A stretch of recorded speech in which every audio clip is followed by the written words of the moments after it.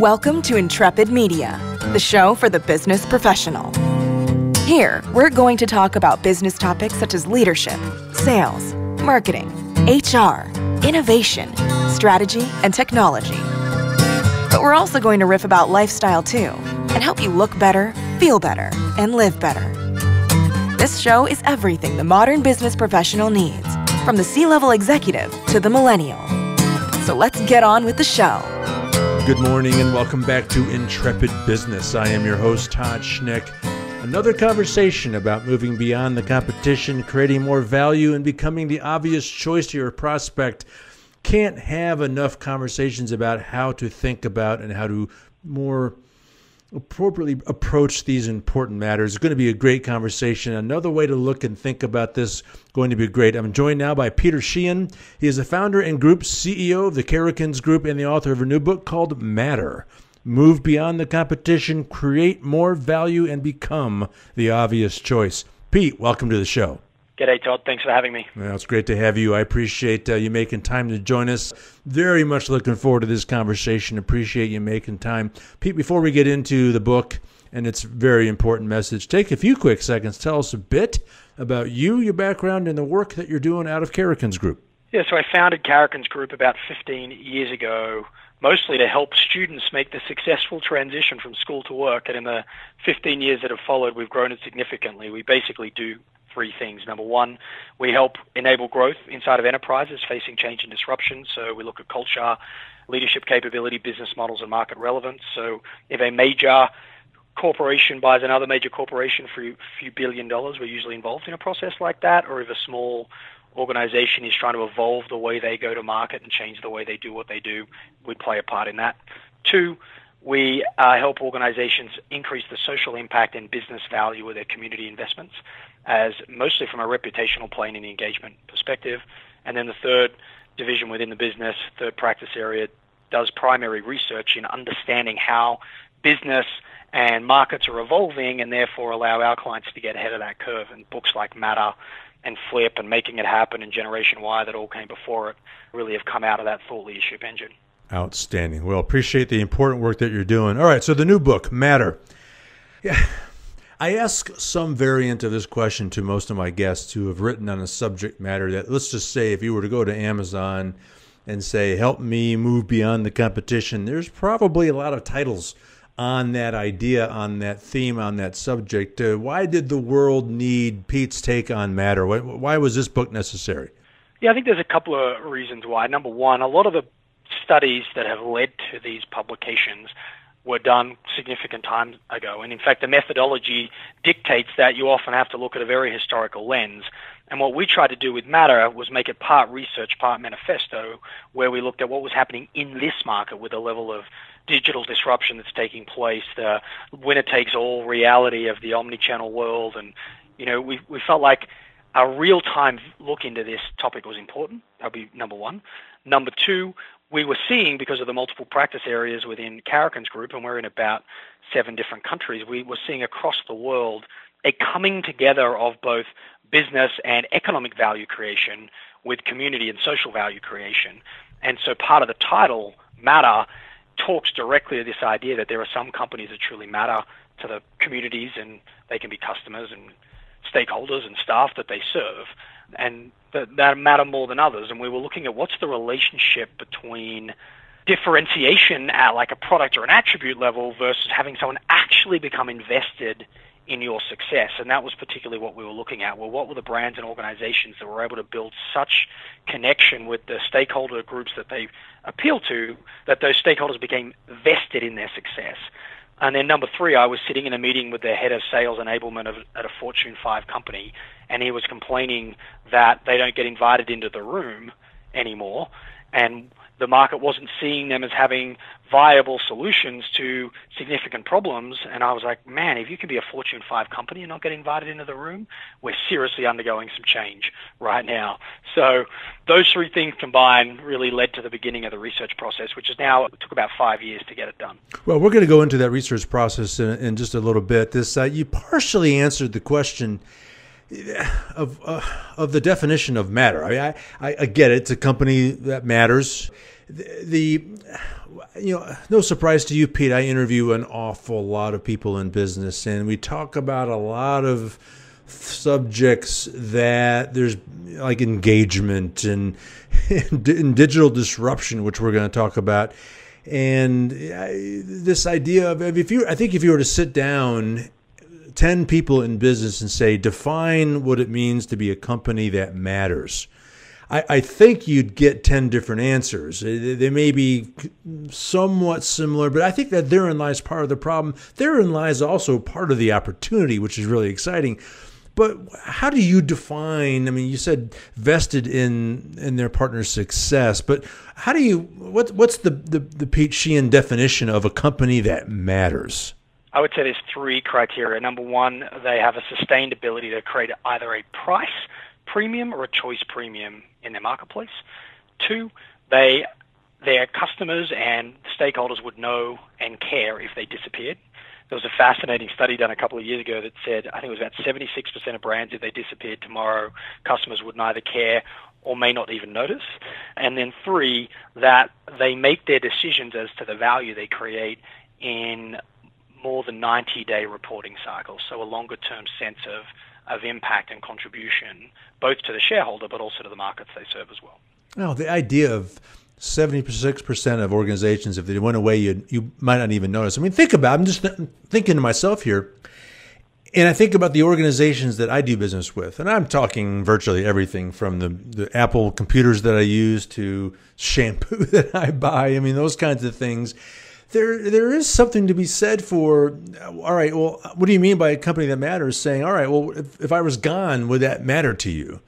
And I think most people don't ask that question, or they don't really understand. They haven't really pondered that. And if you look around your room right now where you're sitting listening to this and look at various products and brands that you use and interact with, and if you were to ask that question, well, would it matter if that was gone? If the answer is yes, well, then boom, there's a lesson there. And I think a lot of people are too afraid to look at their organization and the products and services they sell and ask that question, because I think they would fear, I might be one of those 76%. I mean, how prevalent a problem is this? I suspect it's pretty serious. Yeah, and it's not just in consumer products, because we naturally go to the shampoo we use or the computers and smartphones that we might engage with, but it's as much relevant for a financial advisor, an insurance broker, or a supply chain partner in distribution, and so all of us have to ask ourselves the question, are we creating significant enough impact and making a big enough contribution and creating enough value, and we can talk about how you do that here in a second, that the people we're engaging with and that we need to influence the most actually care. And what we found in the research was, groundbreaking I know, was that you either create more value or you don't. But we dug very, very deep into that question of value creation, and we found that there were basically two orientations of the companies that we looked at. One was margin extractor. That is, they almost intentionally created friction in the value chain so they could extract part of the margin as a product went from origin through to solution or use by either the consumer or the business or whomever they were selling it to. And they weren't really linked to how do we add more value to this process, but more how do we extract value from this process. And then the other types of company, the other orientation was, no, we're here to create net new value that wouldn't otherwise exist if we weren't here.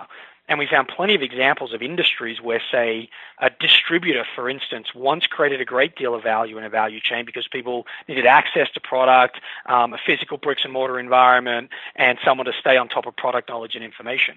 Well, now product knowledge and information comes on the web. Amazon Supply can solve the distribution challenge. And in fact, sometimes faster than your local bricks and mortar distribution retail environment would have, right?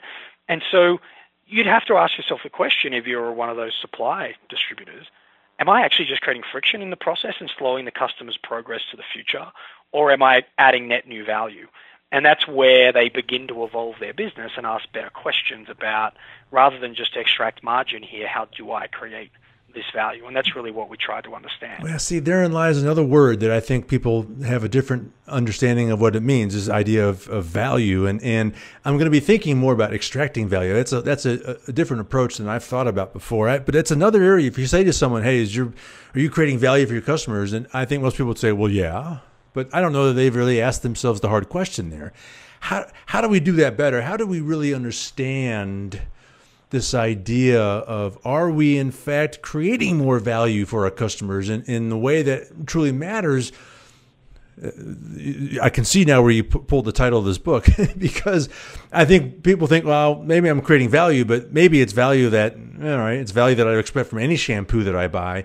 Or am I creating something that says, if the shampoo stopped production, I would say, then I would be sad. I would feel bad that I lost it, and I wouldn't know where to go next. I mean, how do you determine if you are in fact creating value for people?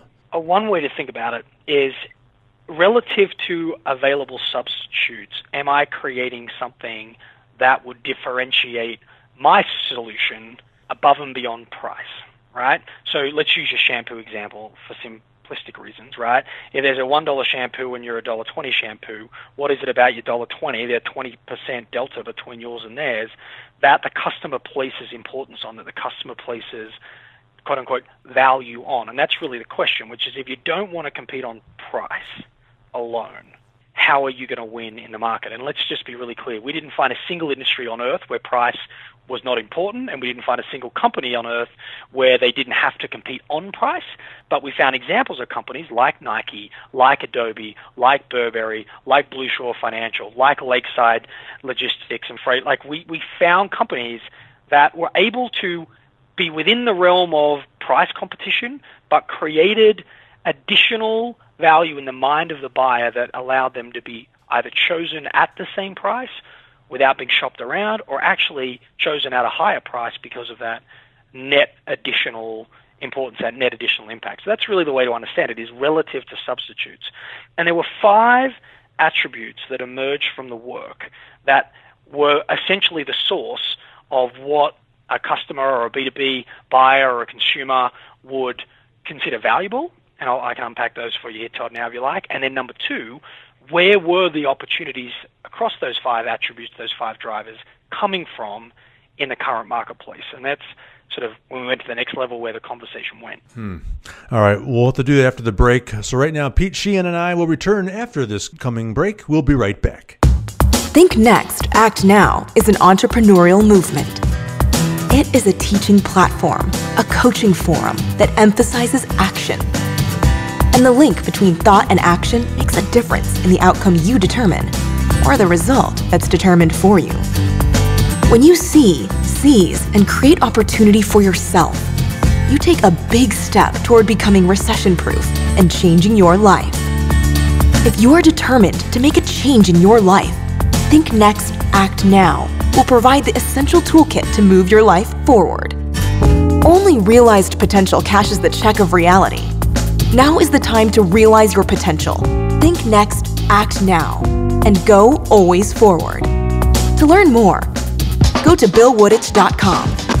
That's billwooditch.com. All right, I am back with Peter Sheahan, the author of a new book called Matter, Move Beyond the Competition, Create More Value, and Become the Obvious Choice. So as we close the top half of the show, we were talking about value. So what in fact does connote value in the mind of the buyer, and where do you find those opportunities today?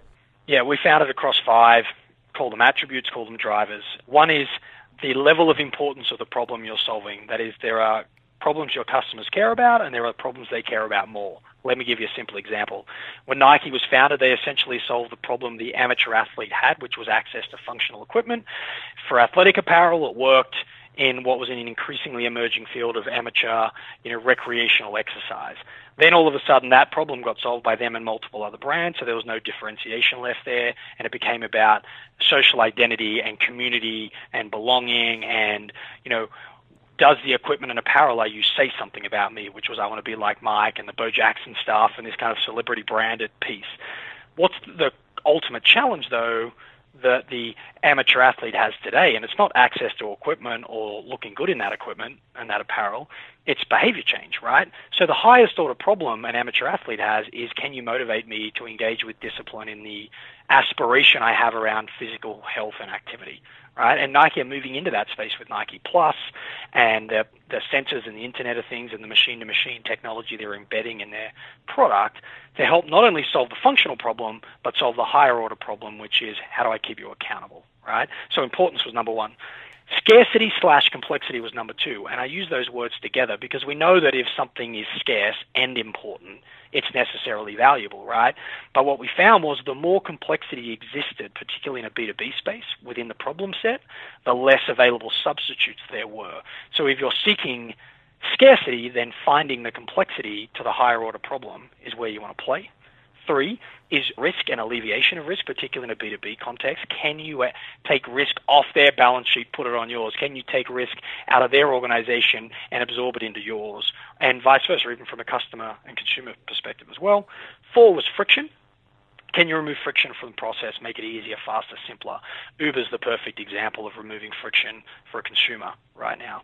And then the 5th one was story and identity, which is just brand, ultimately, is are you able to create an attachment to an identity that I place personal value on? What was interesting, though, was the emergence of an attachment to stories and identity that were less discovered and less commercial, or that were more socially minded, if you think of Warby Parker or Tom's Shoes as an example.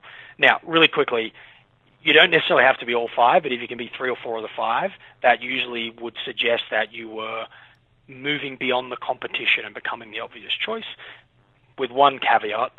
Sometimes the story is built by the creation of friction as opposed to the other way around, so it's not always about getting all 5, if that makes sense. So they were the 5 drivers to it. But the second part of your question was, where do you find that? And this is one of the most unique contributions that the book Matter will make to the literature, and it was this notion of what we came to call the edge of disruption. And the edge of disruption was the intersection between 3 different forces. Imagine 3 overlapping circles like a Venn diagram. You've got existing capability, likely inside your organization. You've got market need, and you've got disruption. And what we found is that where disruption begun to overlap with capability and need, there was new value-creating opportunities, and I'll explain why. If you're at the edge of your capability, and then disruption comes along and creates not only change, but creates emerging possibilities, new ways of doing things, new capability that didn't previously exist before the disruptive force emerged, right? And then that very same disruption is probably the thing keeping your customers up at night as well. So it's creating a higher order problem. It's creating the need that is currently unsatisfied. So where you can find the overlap between the disruptive force, capability, and need, market need, then that was what we came to call the edge of disruption. It's basically where your historical approach to business is creating enough margin, enough capital, enough free cash flow to invest in the emerging business models of the future. Boy, lots to think about there. I think one of the key lessons from listening to you there is this idea that this process never ends, right? I mean, if you hearing you tell the Nike story, Nike looks a heck of a lot different today than it did in the 1970s. And even thinking about Uber, which you mentioned, the Uber that we understand today is going to look very different in a couple of years. And they're aggressively pursuing that. And we would say, wow, you've disrupted this entire market and you're dominating now. And everyone says they are the Uber of this and the Uber of that. But they're looking to dramatically change how they're going to be in the market in just a matter of years. I mean, they're proactively doing that. And, think about Nike again. I mean, would you have ever thought that Nike would have a strong, and some say are at this moment even more dominating competitor in Under Armour, but Under Armour did it, and so Nike's going to look at that as, all right, well, I guess we lost and we're defeated. No, they're going to take that and they're going to figure out, using this edge of disruption model, where they can go from here and remain competitive, if not once again become the dominant force in the market versus even someone as hip and cool as Under Armour, right? So I guess the key lesson in all my rant there is that this process never ends. You don't solve it and say, okay, done. Now let's just coast and enjoy the profits. No, this process of iterating and innovating and thinking about these things and continuing to be a company that matters, the process never ends, right? Yes, I think there's 2 unique observations here. One is that it's a self-perpetuating cycle, depending on which direction you choose to go. And number 2, it is in fact a process, and that's the sequence, the chapters in the book unpack the process. But let me give you observation number 1. If you were to choose to go after price instead of upping the value you create by moving towards important, scarce, risk-free, frictionless, powerful story, right? then and instead go on price. And what you do is you reduce your margin. You reduce your margin, you reduce your free cash flow. You reduce your free cash flow, you reduce your capacity to invest in innovation. You reduce your innovation, you reduce your differentiation, which means you have to compete further on price, and down the spiral goes the commoditization spiral. Versus having enough courage to move now before you're being completely disrupted, by the way, while you've still got engaged customers, while you still got engaged, employees, while you still got invested shareholders who believe in your ability to kind of get to the next level, start to go on the other spiral, which is finding the edge of disruption, looking for the opportunities that emerge there, establishing a perspective on how to build the business models that are sustainable, co-create and develop the relationships necessary to get that done in the market, and then have the courage to invest in the very things, which is the sequential nature of the findings of the book. And all of a sudden you find a point of difference, which is beyond price, which creates a higher margin, which frees up more money to invest in innovation, which allows you to move to the next edge of disruption, and on and on and on it goes. And the companies we study that truly matter have been able to do so, in many cases, sustainably over time, because once you start operating like that, no one wants to go and get in a price war. No one wants to be irrelevant in the market. No one wants to be extracting margin when they can be creating value. Well, doing it ahead of when you are disrupted, and doing it when you have engaged customers, engaged users, I think does two things for you. One is they want to be a part of the evolution. They're so bought into what you're about and what you stand for that they're willing to throw away their iPod because you're offering the iPhone, because they say, this is the next evolution of my association with this brand, and I'm willing to do that because I want to be a continued part of the story.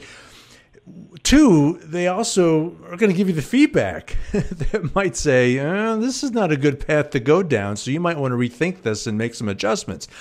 Am I on the right path there? Yeah. Let me add one thing to that too, by the way, is that change actually usually happens more slowly than people realize. You referenced, Todd, Uber in this conversation, right? Uber's 11 years old this October. Wow. It didn't come out of nowhere. It's been on the periphery, and they changed their business model 1 year into that 11-year journey, which is essentially where it's at today. And tell me that in the early stages of Uber emerging on the west coast of the United States that there weren't taxi companies who could have stood back and went, this could emerge as an issue. We could buy this technology. We could build our own technology, and with the critical mass and scale we've got, we crush these guys, right? But they wouldn't. They waited and waited and waited and waited and waited and waited until Uber got critical mass. And in technology, winner takes all. And now you see them getting squeezed in every square corner of the globe, right? And so moving early is critical. Two, I agree. The story the market begins to tell about you because you're a brand that moves, or your B2B partners begin to see you as a thought leader, someone on the cutting edge. They begin to change their perception of you, what we call your elevated perspective, which gives you access to them earlier in their decision-making cycles, gives you more credibility and influence with them in their decision-making cycles as well, just by virtue of the fact that you're on the edge, if that makes sense. And then the third piece, which you pointed out so elegantly, is this notion that actually action precedes clarity anyway. And until you're really moving and iterating and looking at the learning value and the tuition value of an experience, it's unlikely you're ever going to get and become truly innovative. Because if you wait until the business model's proven and the margins are exactly what you need them to be and the scale's there, someone's already created the market and you're going to buy them at a multiple far beyond what you should have spent 4 or 5 years before.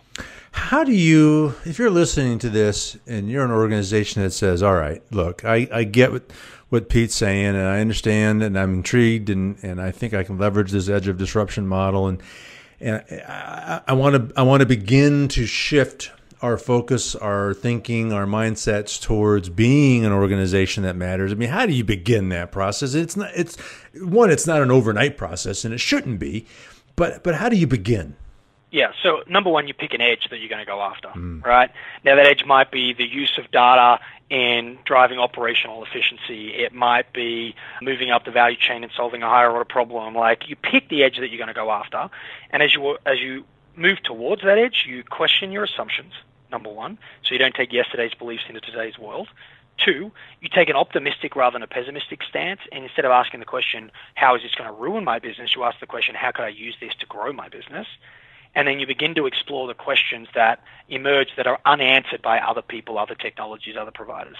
Number one, discover your edge of disruption. Number two is based on your leaning in, based on the learning you're doing, maybe you're doing pilots, little experiments, just controlled tests. You begin to establish a point of view. You begin to develop and generate some data that ultimately leads to insight, and you should be establishing that point of view. 3, you want to then start talking about it in your sales conversations, in your marketing materials, in your internal communications, because there's no point being on the edge if no one knows you're on the edge, because the only goal there at this point, you're not making any money there, right? Like, you're still discovering the business models of the future. The only goal there is to give you access to the relationships you need to ultimately co-create the business models, because you're never operating in isolation. And that's the second section, what we call elevated relationships. And it's dead simple. Play high, because people who can say no and can't say yes say no. I mean, you need to be talking to people at the right level. 2, you need to engage in partnerships where your incentives are aligned to your customers and your markets, your suppliers, your partner success.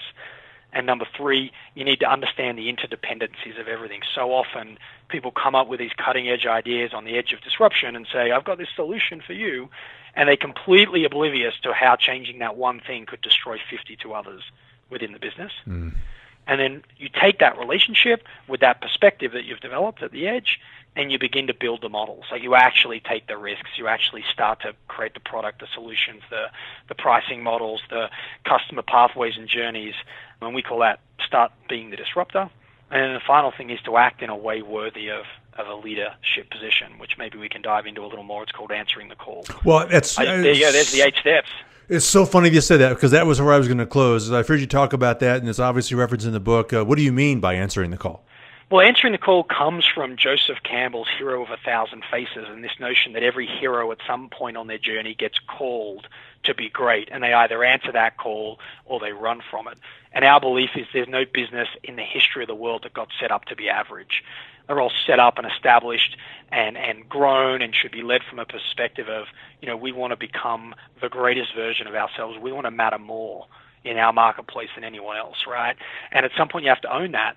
But that takes a pretty long-term view. And the companies we studied constantly made decisions like to invest in research and development, to partner with local universities, to build capability and capacity, to create community outcomes, not just investor outcomes. They really thought about the importance of acting like a leader in all facets of their business. And what we came to understand, and they often described, as almost becoming the best version of themselves, or the hero, to use Joseph Campbell's metaphor.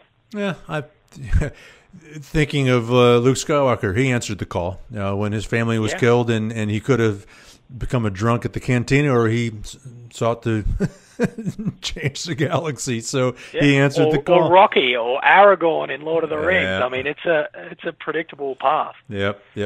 And most people in business think that their business trajectory isn't like that, and frankly, it ought to be. They ought to look at it that way, because they are impacting the marketplace. They are serving real humans. They're making a difference in people's lives. They ought to look at it that way. And if you do, I think that's when you become a company that matters, or certainly can become a company that can matter. Very, very exciting. Well, Pete, we could talk for hours on this stuff. I mean, Lord knows, if you and I had a few hours to sit down and just riff on this stuff, we could get into some pretty deep conversations. Unfortunately for today, we're out of time. Before I let you go, a couple of things. Should anyone have any questions, how can they find you? Where can they learn more about the Karrikins Group? And most importantly, where can they get their hands on a copy of Matter? So Matter, any bookstore, any online retailer that you like, so pick your favorite. Karrikinsgroup.com, Karrikins group.com. Subscribe to the newsletter there, send us a note, or if you're looking for me direct, LinkedIn's probably your best bet. Peter Sheahan, Sheahan. I'm more than happy to answer questions, and we have a couple of hundred staff spread around the world. If you've got a challenge, there's probably someone in our team who knows how to solve it. So more than happy to help out. Peter Sheahan, founder and group CEO of the Karrikins Group, and the author of a new book the co-author of a book called Matter. Move beyond the competition, create more value, and become the obvious choice. Pete, a real pleasure to have you. Thanks so much for stopping by. Thanks, Todd. All right. All the time we have for today. Again, on behalf of my guest, Pete Sheahan, I am Todd Schnick. We'll see you soon on Intrepid Business. Thank you for listening to Intrepid Media. We appreciate your attention. To receive everything we do, simply go to intrepidmailinglist.com. That's intrepidmailinglist.com and sign up. You can also find us at intrepid.media and on iTunes. And to support the important work we do on your behalf, a rating and review on iTunes will help spread our work far and wide. Again, we certainly appreciate your support. Now, get out there, be intrepid, and we'll see you next time.